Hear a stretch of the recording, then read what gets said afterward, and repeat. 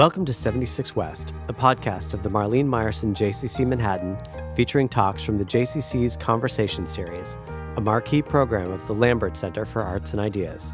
This podcast is brought to you by Zabars and Zabars.com.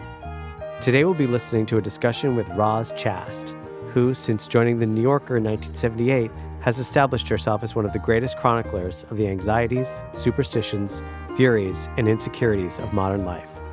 She is the author and illustrator of more than a dozen books. Chast is interviewed by Rabbi David Ingber, founder and spiritual leader of Romemu in New York City, who is named one of the 50 most influential rabbis in the United States by The Forward. In this conversation, Chast references her best-selling book, Can't We Talk About Something More Pleasant?, which chronicles her relationship with her aging parents as they shift from independence to dependence. While you don't need the book to follow what Chast is referencing here, you can view some of her cartoons by searching the title on books.google.com.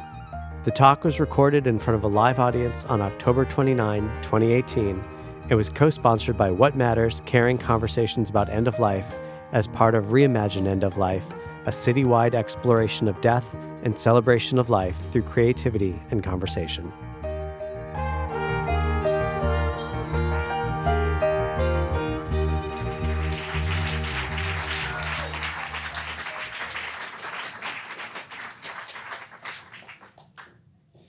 Good evening, everyone. Hi. It's a pleasure to be with all of you, and it's a distinct pleasure and a distinct honor, given all of the things that have been happening over the last couple of days, to be able to gather together again in community, especially to be able to face directly some of the things that generally we prefer not to face. And so it's really wonderful to be able to meet you, Roz, and to sit with you, and as we said in the back, to schmooze. Schmooze. Just to have a schmooze. That's what we're going to do. That's what we're going to do. And one of the things that I said to you when I met you and that we discussed a little bit of it was, one of the most profoundly important things about reading your book and about what you're doing with this book and what's happening through Reimagine. And by the way, let me go back a little bit to say thank you as well to Rabbi Joy Levitt and to Sally Kaplan and to Megan Whitman and to Brian Fink and to Susie Kessler and to all of those, and Jeannie Blaustein, to all of those who brought this together tonight. But what's happening through Reimagine is a willingness to talk about things that we generally would like to avoid, either because they're not nice or unpleasant. And one of the ways that you use to talk about difficult things is, of course, your incredibly insightful sense of humor, and how you bring humor to situations that are that many might not find funny. Yeah, I guess that's possibly true. Humor does a lot of things. I think it's probably a little bit of a defense. It's also a way to sort of, sometimes I think of it visually, I think of like letting a little bit of the air out of the tires of things, sort of.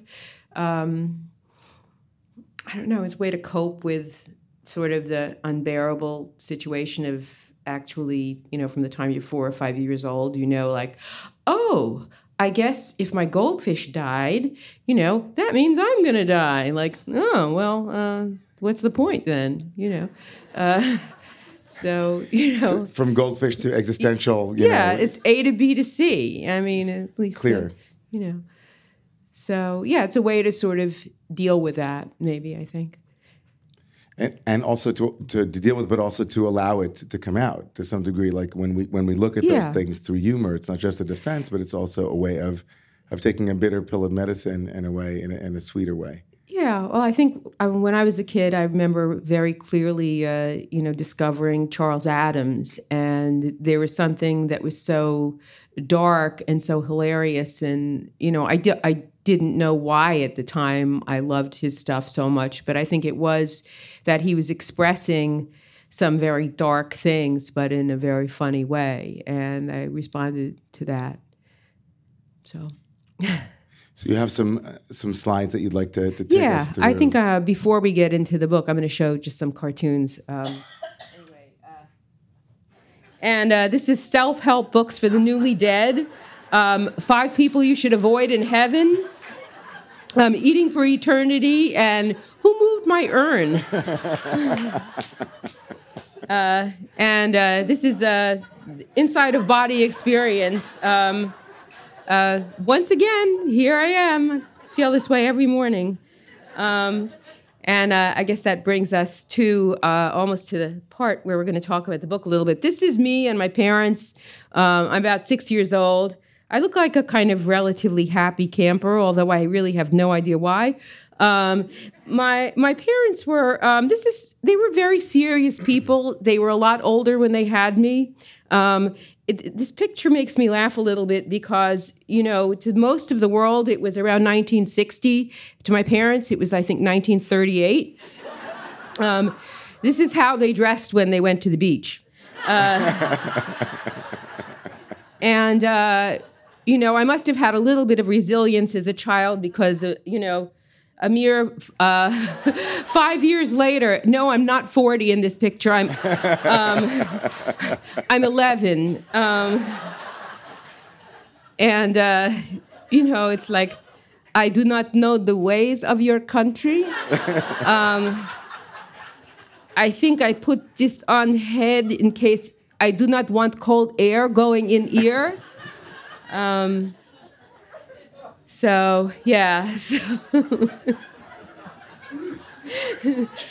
Cold air going in your ear. No, that is not good. Not good. Not good. Definitely don't want cold air in your ear. Yeah. Or water. Or right. Anything. Nothing That's in like your ears. it goes right from your ear to your brain to dead. Exactly. So should I read this slide here? This is okay. Yeah, it's the wheel of. Okay, yeah. This is the Wheel of Doom. This is pretty much how I grew up. And these were all stories that I heard growing up. Friend's husband killed by falling flower pot. Friend nearly blinded by mascara causing infection. Friend who traveled too much, jaundice. A rash then dead, a headache then dead, a lump then dead. He was too happy. He jumped off the chair and broke his metatarsal. Friend's son killed by baseball. There are so many things that could go wrong at any minute. As I said, getting too much cold air in your ear, water in your ear. My father, if he saw somebody like drinking water that had ice cubes in it, it almost like gave him like terror, like he was shooting up with heroin or something. Choking, gangrene. I remember once I found this like watch, one of the Speidel kind of watches on the ground. I was a kid, and I put it on. My mother said, "Take that off. It's too tight. Your hand will turn green and drop off."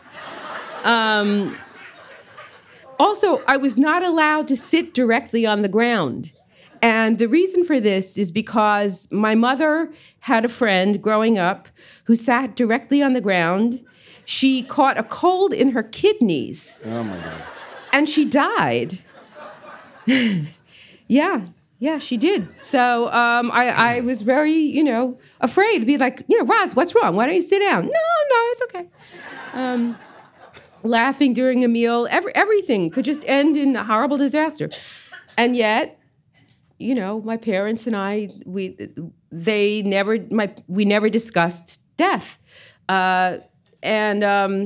This is sort of the conversation that I opened my book with. It's me and my parents, and they're probably in their late 80s at this point, and they're still living independently. And I'm saying, so do you guys ever think about things? What kinds of things? Things, plans. I have no idea what you guys want. Let's say something happened. Am I the only sane person here? You know what? Forget it. Never mind. Que sera, sera. Later that day, phew.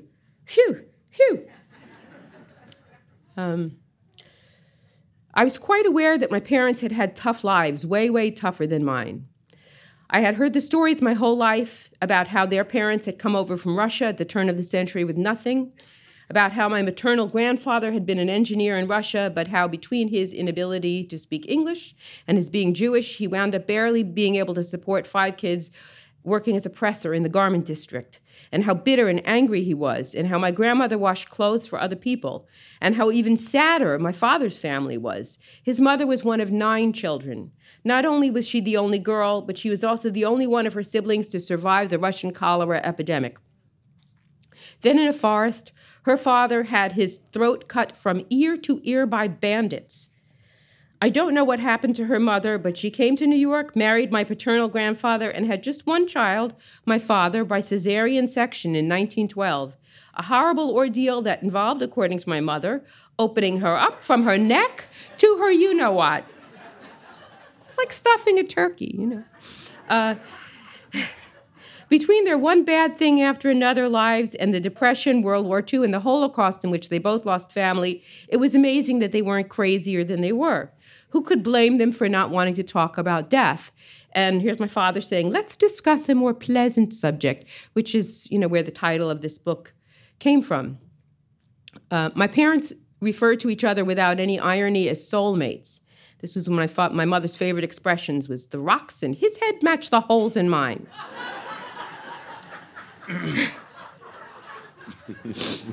They were born 11 days apart, and they grew up 2 blocks apart in East Harlem, New York City. They were in the same 5th grade class. He was the fat boy in the back of the room. They never dated, much less anyone besides each other. And my father says, we were too poor. I'm like, what? Aside from World War II, work, illness, and going to the bathroom, they did everything together. I'm going to Waldbaum's. Hold on, I'm coming too. My mother even washed my father's hair for him. It's not as if they never fought, because they did. Don't sit sideways, you're twisting your kishkas.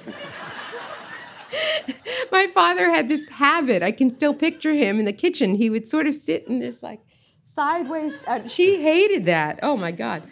But the concept of looking for something better or being happy, that was for modern people, movie stars or degenerates. They were a tight little unit. Codependent? Of course we're codependent. Thank God.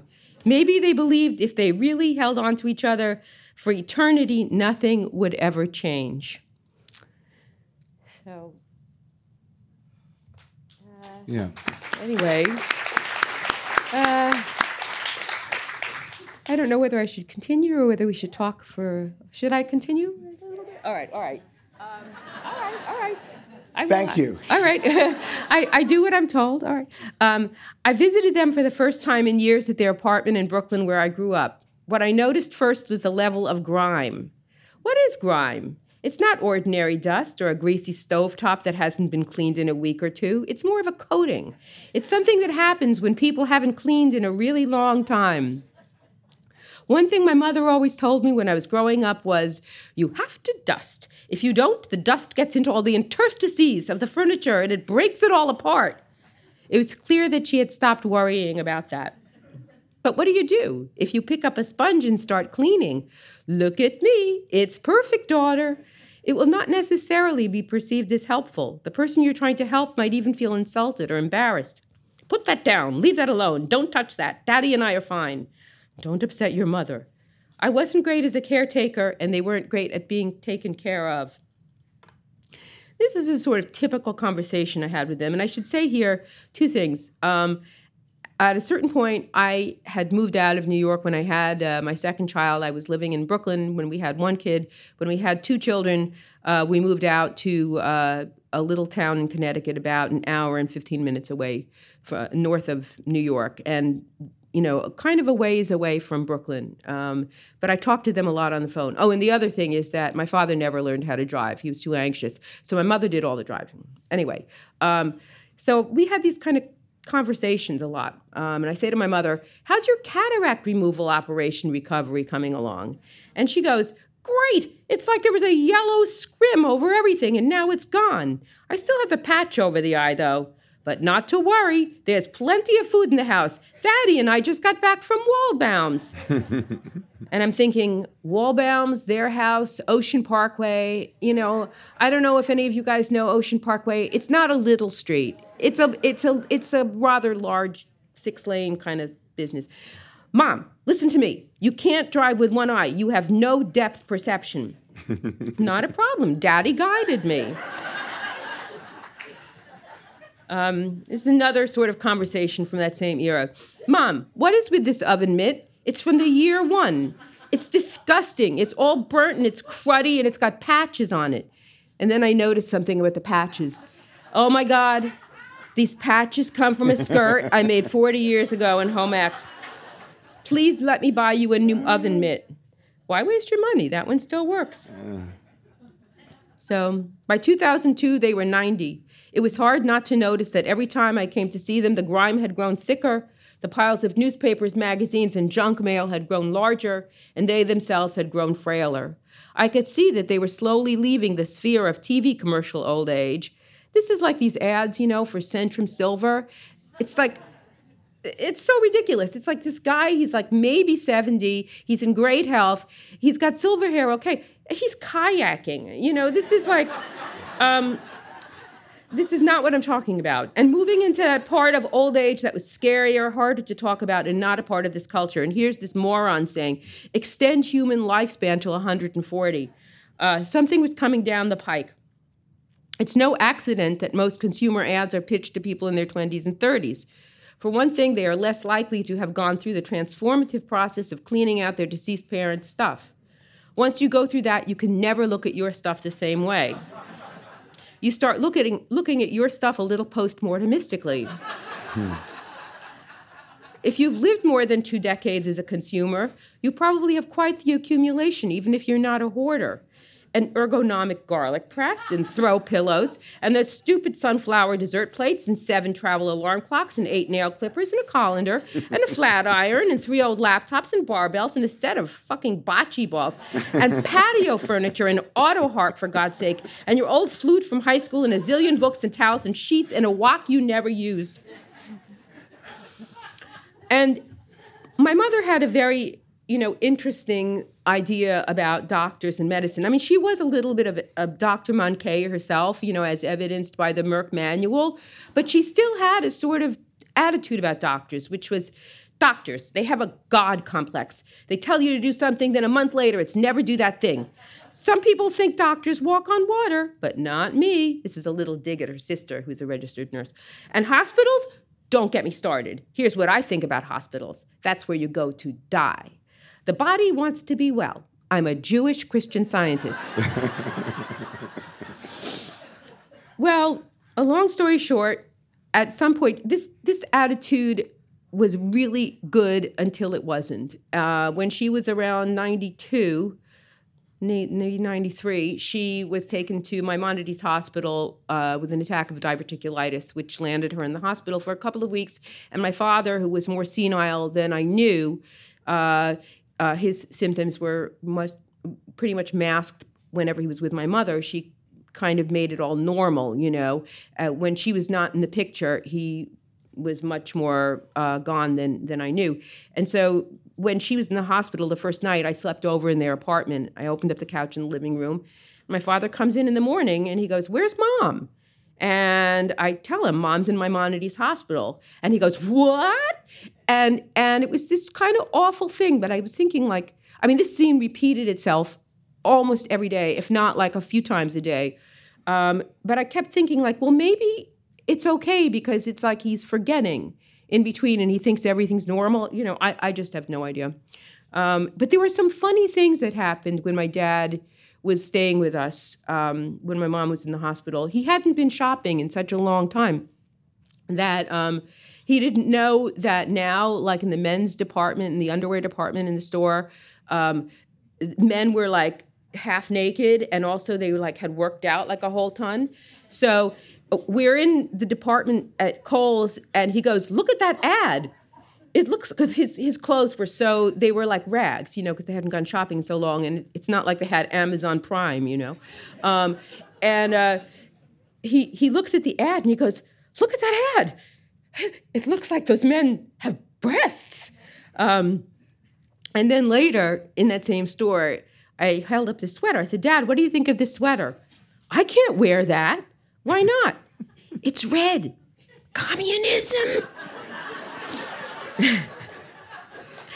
And I still, to this day, have no idea whether this was some kind of mishigas, on his part, or whether this was a real thing in the 50s where if you wore red, it was a secret, not very secret, but I would imagine that you would want to hide it a little bit more. Right.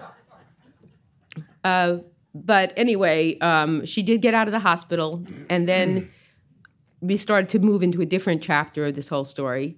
And I tried to have conversations with them a little bit, but besides their aversion to talking about unpleasant topics, they also had trust issues. Remember the Melmans? Before they died, they signed all their money over to their daughter, and their daughter is going, yeah, thanks. Next thing you know, she puts them in a nursing home. Off you go. And she buys a drawer full of cashmere sweaters. I tried to get them to accept a little bit of help from the outside, but they didn't want any strangers in the apartment. My mother insisted that no grocery store in Brooklyn delivered. Occasionally, one of their neighbors helped out, but the grime and disorder were worse than anything a mere tidying up could fix. And you can't probably read it from back there, but I'll tell you what I'm staring at. It's an ancient dust-covered box of sanitary napkins. And I knew from the graphics on the box that they predated the time from when I myself became a woman. And like why they were still in the closet. I don't know whether she was planning on making like beds for Barbie out of them or stuffing a pillow. I have no idea why they were still there. And a friend of mine told me when I was describing this, he said, you have found the source of the river eBay. But anytime I mentioned assisted living, the reaction was extremely negative. And these places have these names: Sunset Gardens, End of the Trail Acres, Final Bridge Resting Home. Somehow they were able to see through the euphemisms. And finally they were there. And yes, so these various things happened. And I did get them to a nursing home, an assisted living place that was about a 10-minute drive from me. And my father at that point, I think he was 93 or, no, they were both, I think, about 93 or 94. So what do they call this place? A rest home? No, Dad. It's called assisted living. And then there are these posters on the wall as we walk in. And I swear to God, they were so creepy, but I'm trying to put a brave face on it. Don't forget the trip to the mall. Jitney leaves the lobby at 1 p.m. And then this one just killed me. And I swear, on my kids' lives, this was real. Tonight's dining room theme is outer space. and this is not for the Alzheimer's wing. This is like just for regular people like us who just maybe like would need a little help showering or getting dressed or something. But the infantilization was just so beyond. Alfonso the Amazing does his magic act. And I'm saying these things. Look, they have a craft center. My mother is thinking, my daughter equals nitwit. And look, there's a gym and a little bar if you want to get a drink before dinner, and bingo all day long. Have never been to a gym. Don't drink. Don't play bingo. And my mother says, I'm getting fatigued. Let's go back to our room. The first few months were fairly uneventful, although sometimes I had the feeling that my dad was less than 100% enthusiastic.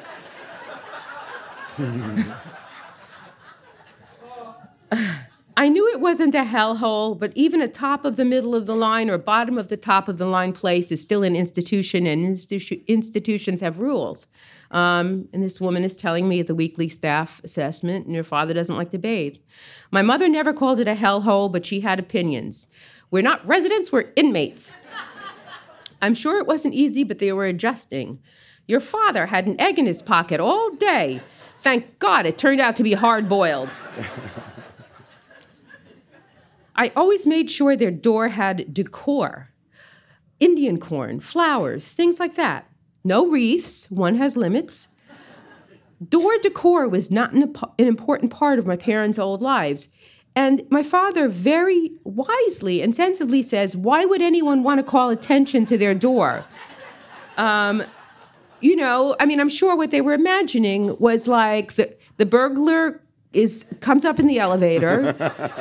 He looks down the hall. Uh-huh. He sees no door except my parents has Indian corn on. And it's they're so rich. They're leaving Indian corn. Anybody could come take it. There must be treasures inside. So Who wastes that? Who would waste that on a who on would a door? waste that on a door? So but when in Rome, so I got them the Indian corn or whatever. I didn't want the other residents to think that they were weird or anti-door decor. And here's two other older lady residents at the place. I heard the Chasts are from New York. Mm-hmm.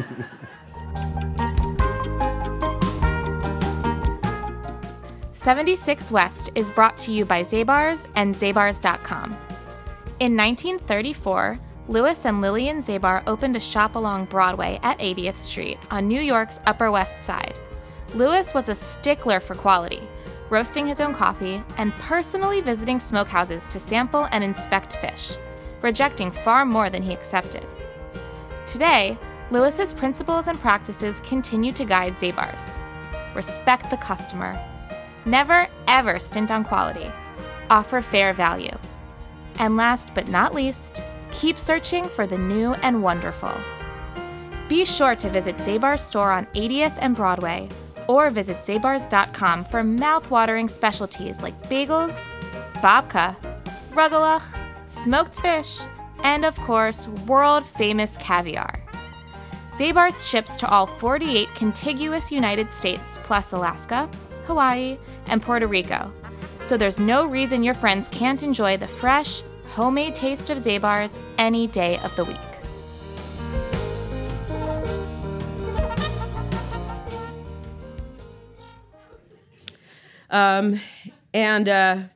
Anyway, my father broke his hip, and at the end of he was 95. At the end of July, my father told my mother that he wanted to pack it in. He was tired of the work of staying alive and tired of his excruciatingly painful bed sores. My mother did not care for his defeatist attitude. I told Daddy he was coming with me to 100 if I had to drag him kicking and screaming. He entered hospice, which my mother didn't particularly approve of either. So the hospice lady has started coming around. She's very nice, but I don't want anybody coming around here with a long, sad face. I want positive thinking, not a bunch of people standing around singing Kumbaya. Well, my father did pass away. He did pack it in. My mother lived another couple of years. She lived till she was 97. And those were very rough years. Here's what I used to think happened at the end. Back in my younger years. One day, old Mrs. McGillicuddy felt unwell, and she took to her bed. She stayed there for about 3 or 4 weeks, growing weaker day by day. One night, she developed something called a death rattle. And soon after that, she died. The end. Rest in peace, old Mrs. McGillicuddy. What I was to learn was that it may happen for some people like that. Other people, an anvil drops out of the sky on their head, or a safe, as it does in cartoons all the time, or a piano. And for other people, the end might be much more, prolonged and a lot of ups and downs. My mother was in hospice twice, actually. It was rough. But there were some interesting things. I was privy to aspects of this part of life that I knew nothing about, because it's not in any book I'd ever read or any movie I had ever seen, nothing. And my mother remained pretty much compos mentis until the end, but there were weird things that would happen towards the end where she would suddenly launch into like a weird story. And I started writing them down, and I gave them titles. Like this one is called Dead Dad. She'd be talking about something totally rational, like asking me like how my kids were doing in school, or, how my husband was, or, politics or whatever. And then she'd say, your father died before you were born, when I was pregnant with you. My father, Harry, said he would buy me a house and he would live with us and babysit you while I was at work. Mom, that's not true. Yes, it is, and I should know. This one's called Ass Full of Buckshot. There was a break-in at the place. All the men were moved over to the women's side. I shot the intruder with my BB gun. I gave him an ass full of buckshot. I'd like to stand him on a stage, pull down his pants, and take out the pellets, one by one, in front of everybody. Unusual adoption. Did I ever tell you about how the Miltons got Paula? I had heard it. I had never heard this version. They went out shopping, and when they got back to their car, there was a grocery bag leaning against the wheel. And inside the bag was a baby. Trippy. I was on a launch. She'd never said launch to me in her life. You know, where did that come from? I was on a launch, and a woman who was naked down to her pubic got stabbed in the heart by a flying swordfish. A terrible way to die. Maybe you dreamed it. No, I was right there. Of all the stories, I like this one the best. When you were around 4, Daddy and I took you to see Uncle Tom's Cabin at Brooklyn College. When Simon Legree was whipping old Uncle Tom, you jumped out of your seat. You ran to the stage and yelled at him to stop hurting Uncle Tom. You said, "You're a bad, bad man." And then you took away his whip. You almost ruined the play.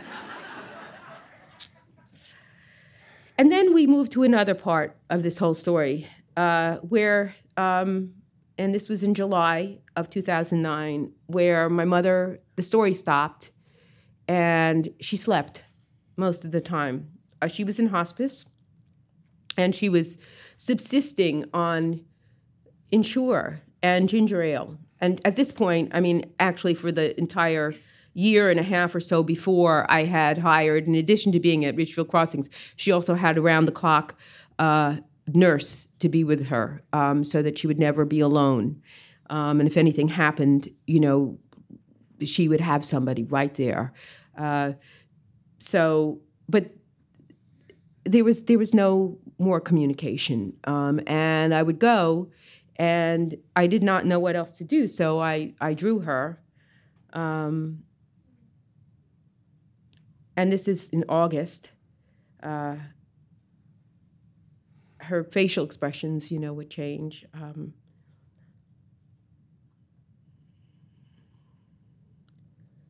And then at the end of September, she passed away. Now, there's a story that is an epilogue that's not in the book that happened a few years after, a couple of years, because the book came out in 2014, and it was probably around 2017 this happened. I have a website, and I can, you know, just get email from anybody. And about a year and a half ago, I received an email from a woman who had read a book I wrote about my parents. Dear Roz Chast, this is a stranger. I read your book, blah, blah, blah, blah, but there was a mystery that needed to be solved. She reassured me that she wasn't bats, that she was merely curious about where my parents' first baby was buried. Now, I should say, and I mentioned this in the book, my parents had a baby before me that, way before me, 12 years before me, that died shortly after birth. Her curiosity, my parents would not talk about this. I mean, I heard about it just a few times, but they did not want to talk about it or answer any questions about it. Her curiosity led her to a website called Find a Grave, which is real, where she discovered something she thought I might find interesting.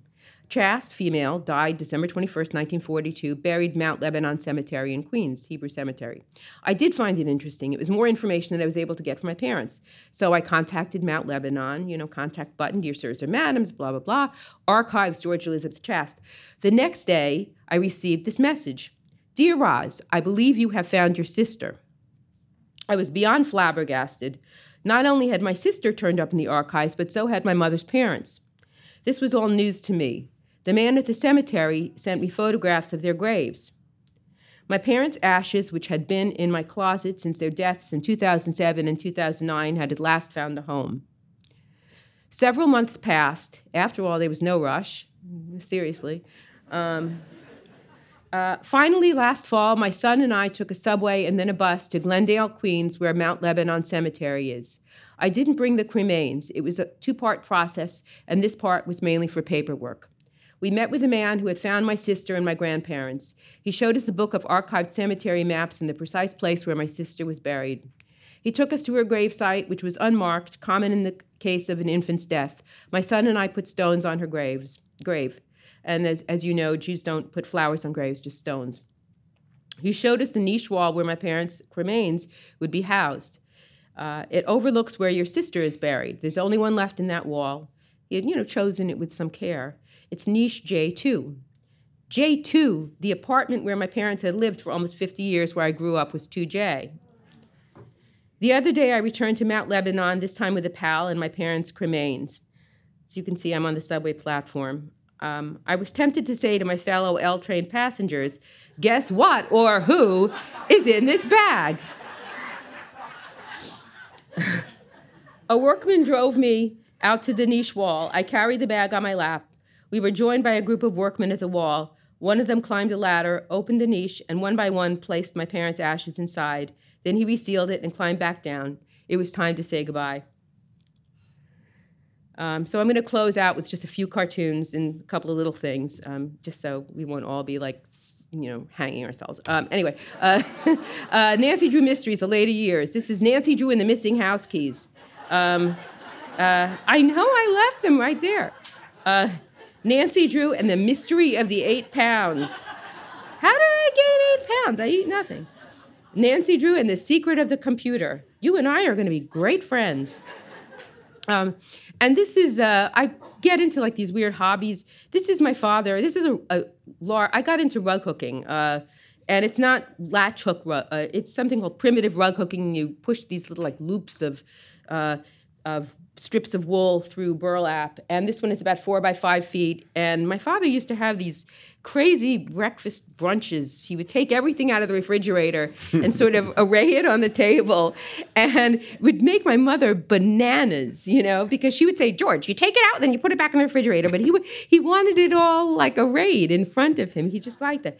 So that's what this is. It's gefilte fish and grapefruit and prunes and borscht and bananas and lox and and shav of God. The shav was so disgusting. And he would put the shav, it looks like mucus. Yeah. I mean, it's disgusting.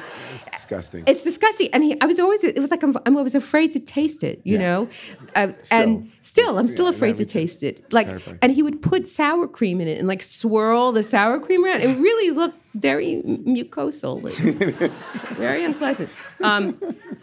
And this is something from last year. I've gotten also very much into embroidering, hand embroidering, and it's one of my very favorite quotes ever. It's from the Polish poet. I'm sure I'm botching his name pronunciation. Czesław Miłosz. When a writer is born into a family, the family is finished. Kind of true. And this cartoon. Yeah. And that's it.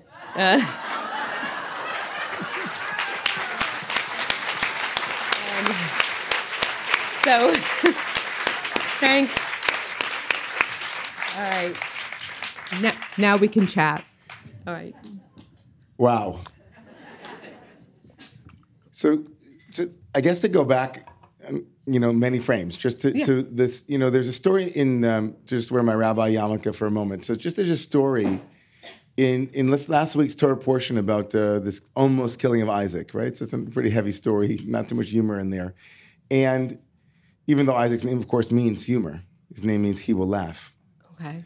And so one of the unique features of being a human being is the ability to laugh, right? So like, when two incongruous things, happen, like, the end is near, you wish, that's... So Isaac's almost death, actually, in the minds of the rabbis, actually, they paint a picture of an almost death and then this news that gets brought back to his mother.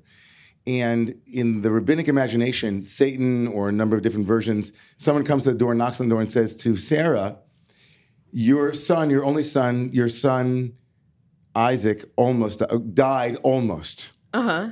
And in the space between the word died and almost, she dies. Heavy, right? Yeah. So what people make of that often is that the world is contingent. There's a lot of the wheel of doom. Like, you could be playing the oboe and, right. Or an anvil or whatever it is. Yeah. And like so one of these lights. It could be. Yeah. Exactly. Yeah.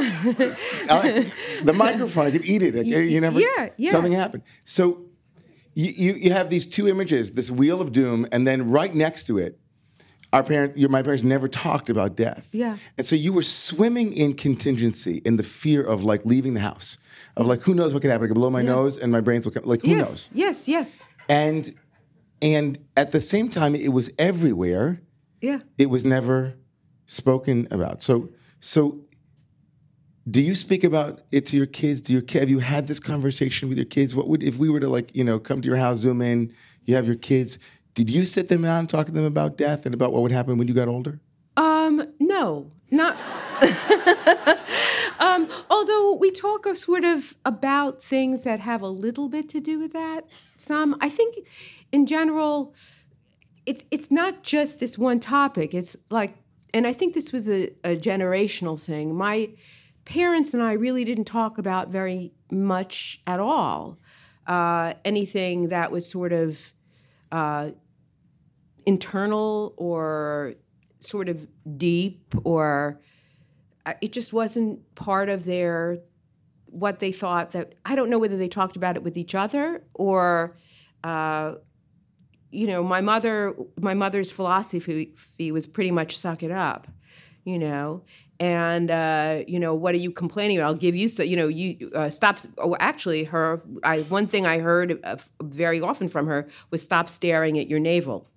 And so I think it was partly her personality and partly her generation, So we're much more, self-reflective where we want to talk about this stuff, That's one of the most a number of poignant moments in the book. I mean, one was, of course, when you, against your better wish, you weren't sure if you wanted to look at your parents' letters to one another. Yeah. And you both wanted to, and you were relieved and also disappointed that nothing racy was in there. You didn't talk about anything risque or... I sort of partly wanted to, but there wasn't really much that was there. My parents wrote each other letters during World War II, sometimes a couple of letters a day, because I think there were more than one mail delivery in a day. I think there was a morning delivery and maybe an afternoon delivery. And your father was serving. Yes, in the Navy, he was a censor because in the Seabees, actually, in the Navy, and he was a lot older than most of the people who were drafted. They called him the professor because he wore glasses, but he was made a censor because he spoke English, French, Spanish, Italian, some German, Yiddish, of course. And he could sort of make his way through a lot of languages, and they didn't want to give up their location and stuff like that. So he read everybody's letters pretty much and blacked out what was supposed to be, took out what was dangerous. But one of the the second, I think for me, maybe the most poignant moment was when you actually tried to have a conversation a little bit late in the story with your mom, asking her, kind of wishing that she'd always said that she was your mother, not your friend. I'm not your friend, I'm your mother. I'm not your friend, I'm your mother. And then you spoke to her at the end and asked her if she regretted that. Yeah, that was actually, it's sort of one of those things which is partly it's so funny and partly it's so horrible. It's like these two things coexisting, where I think that my imaginings of what a deathbed scene were pretty much from television and from movies and from books, where a parent and a child have some sort of rapprochement or meeting of the minds, and it's just this wonderful sort of, cathartic kind of, and there's tears and, embracing and stuff like that. And so finally I get up the nerve to say to my mother, and this was before she had stopped speaking, and, to get up the nerve to say to her, I wish that we had been closer when I was growing up, because I have children of my own, and those are the most precious and most important relationships to me of my life. And, I felt bad that we had missed this thing. And I wanted to express that to her, that I was sad. And she, so I said that to her, and her response, I said, I wish that we had been closer. And her response was not, me too. Her response was does it bother you? And I was so sort of wait a minute. are we reading from the same script? Because, like, didn't you look at the script before you knew what? And that's not your line. And and I said, I was so surprised. I said no, even though yeah. And I said, does it bother you? And she just said, mm-mm. She just shook her head. I don't think she went mm-mm. She just shook her head. And but then he went out. Then I said, should I stay or should I go? And she said, it doesn't matter. And then I left, and then I sort of like had like a kind of mini nervous breakdown. And then you went into the car and he started bawling. Yeah, I was like screaming. I mean, it was just like, I can't believe this. Here I'm like trying, and but that's the truth of it, is that not this scene is it happens in fiction. But I think that's the thing about all of this stuff that happened at the end of my parents' lives. There was not much that I had read about that reflected what I was experiencing, and like the minutia of it, the sort of like suddenly you're shopping in these aisles of CVS that you've never like been in before.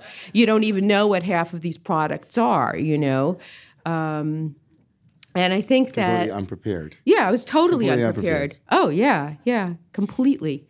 So one of the themes, one of the tropes in your book, and also I guess in your work, I mean, my experience with your work, and I think all of us here are such big fans of your work, is that you say the thing that many people think, right? That's one of the great things about your what makes people laugh so hysterically is like we can imagine, as often we can't imagine the things that you put together, but things that you often will say what's hidden in a way within the recesses of someone's mind, and actually bring it to the light and say, oh, that's humorous, like that you might be thinking how beautiful the view is from the airplane and terrified at the same time, and then thinking about you're getting peanuts, Yeah. And you bring all those together in a way that kind of breaks a taboo. Like you can have all of those, right? You're sitting in and you're working with your parents' estate and their dwindling estate financially. Yeah. And you're naming all of the thoughts that might go through someone's mind. All of them. Yes, So my question is in the work of What Matters and the question and reimagining end of life, and this work is such important work. How might it have been different if you had imagined the script? You just said you had a script. What would the conversations have been like when you were in your 20s or 30s, when your parents would sit down and say the bank, all that stuff that your dad was worried about the banks, you discovered that they had deposited money in all of these banks because they would get blenders, right? For free blenders, and the banks were no longer even existed. Yes. Right? Yes. And they were getting a check for like $58. And they never even used the blenders. That's the horrible part. I discovered these like boxed up blenders and irons, like, because, they didn't want to break out the new blenders. So we had this like Osterizer from like the Cro-Magnon era, I mean, in the crazy closet. There was all these things were piled up in the crazy closet. It was just unbelievable. So what kind of conversations? You said you don't have conversations with your kids, but run us through a scenario. Your parents would have sat you down. I mean, would that even have happened at all, or should it? What? It's so hard to imagine because we didn't have any of the conversations that would have led up to it. We didn't talk about what mood we were in, or your inner life. Yeah, just did not.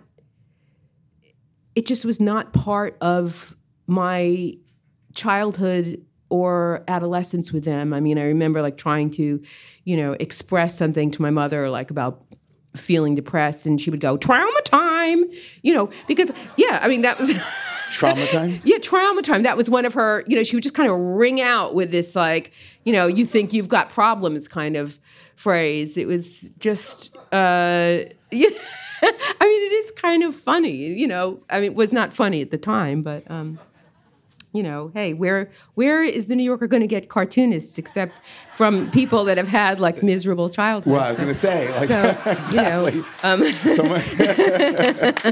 So much of your art is drawing from that pain, right? So in terms of taboo, one of the things that growing up in a family where we also didn't talk about death, and not only did we not talk about death, I think that humor around death, right? Like joking around, even like the sense of, are we allowed to laugh about these things? Or seeing images of you carrying the cremains on the subway is somehow, in the Jewish world, slightly sacrilegious to kind of involve. But why? Right, good question. Why? So do you think that if, why do you think? I didn't carry them on the subway in any way to be sacrilegious. I felt like they rode the subway, and and I love the subway, and it seemed like very, like,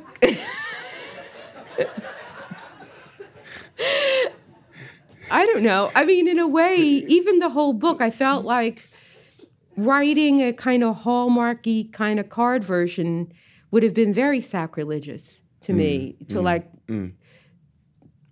about it. To lie about it, to hide behind the sentimentality. Yeah, that would be terrible to me. Well, I wouldn't do it. I think I would do another project, but I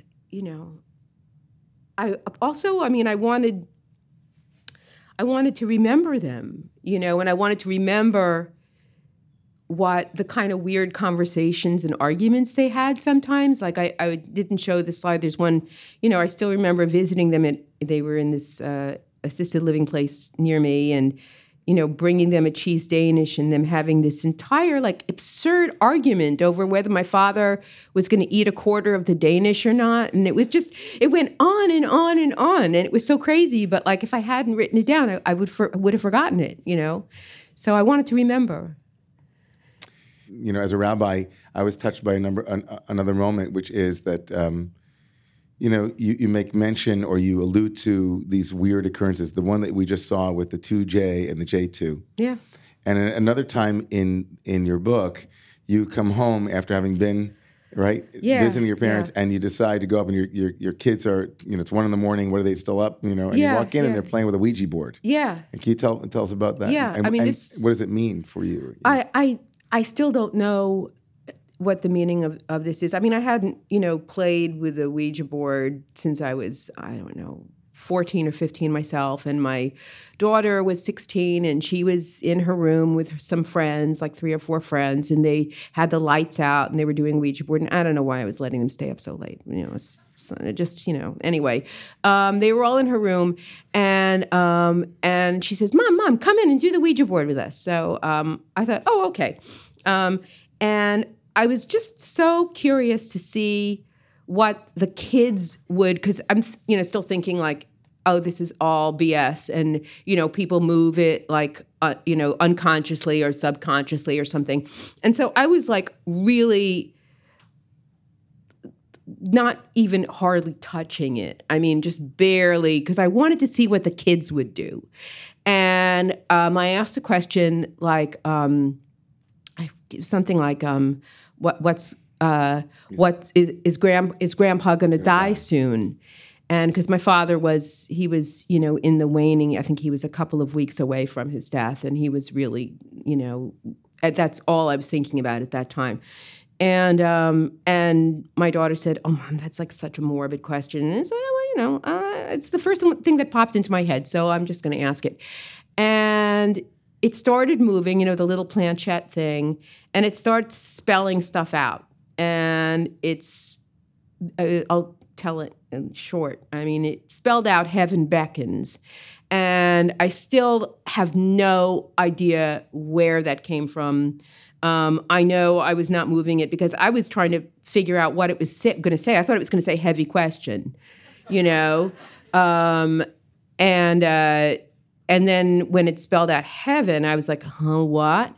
And then it wasn't done, and it paused a little bit, and then it spelled out "beckons." And then actually at one point I thought "Heaven Beck," and I was thinking like Beck the singer. So I really had no idea. Right. Which way it was going to go. Which way it was going to go. And I don't know, it's funny. Do you talk to your parents? Yes, I do, but not very often. I thank them. You actually direct gratitude? I sometimes, this is kind of a weird thing, but I moved out of the city when we had our second kid. And I'd missed the city so much. As I said backstage, the first time I ever felt like I was maybe a real person was when I was 23 and I moved into my apartment on the Upper West Side. And this counts college too. I think it had a lot to do with starting to earn my own money and actually being separate from my parents.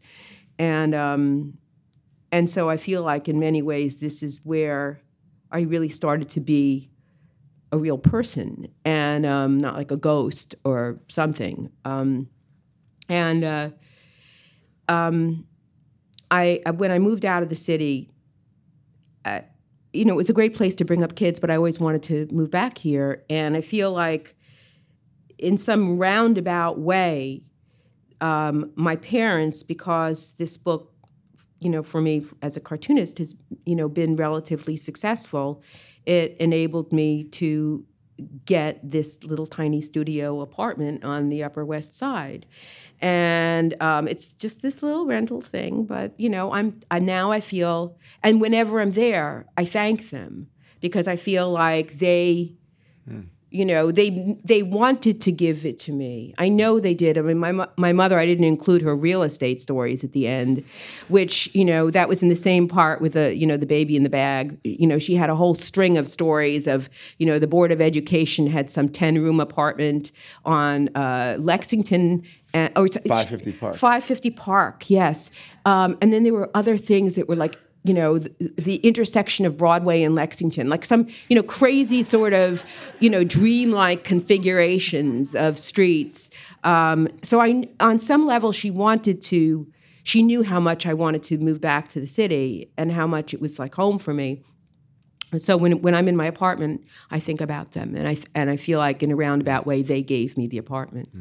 So, beautiful. Anyway, so. Yeah. Yeah.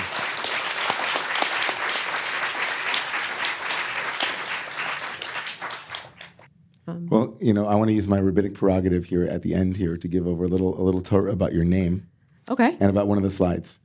So I have no idea. Is Roz from Rosalind. Rosalind. But the word Roz, as soon as your name is in Hebrew, the word Roz means secret. Really? Or mystery. Interesting. And I heard a teaching once from a dear friend of mine who said that sometimes you read, you can read a Hebrew word in both directions. So Raz in the other direction would be Zar. So it's R-A-Z, it would be Z-A-R. And in the other direction, it's foreign. And this amazing question that came, the last question of the evening was about coming into a foreign place or coming into a place that you don't know the rules, whatever it is, and to find a mystery there. And I think that in some ways, what you do through your artwork is that you invite people into disclosing and seeing things that might otherwise be hidden in a way and find humor in it and find permission to laugh at something that might otherwise not be spoken about, and also to break a taboo and to make that which is like, foreign, Zar, make it into Raz, which is mystery. So I just wanted to add that rock, just the last thing here, that rock that you said, the rocks that people put on graves. Yeah. Years ago at our synagogue's Yom Kippur evening on Kol Nidre, we talked about it as Death Rehearsal Day.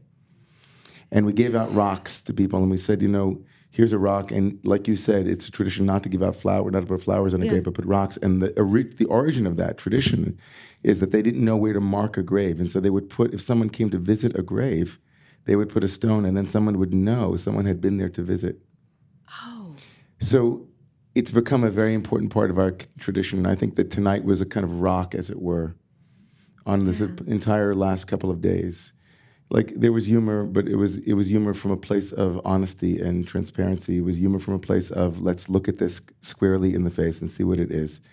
And it's humor that, as a rock, is a memento. It's a reminder that we need to revisit these places as often as possible, so that we become somewhat more familiar. It's not so Zar, so outside. It becomes more infused with questions like you added, mystery. What is this? Let's ask the question together. And so I want to thank you, Raz, for tonight. And on behalf of everybody, thank you so much.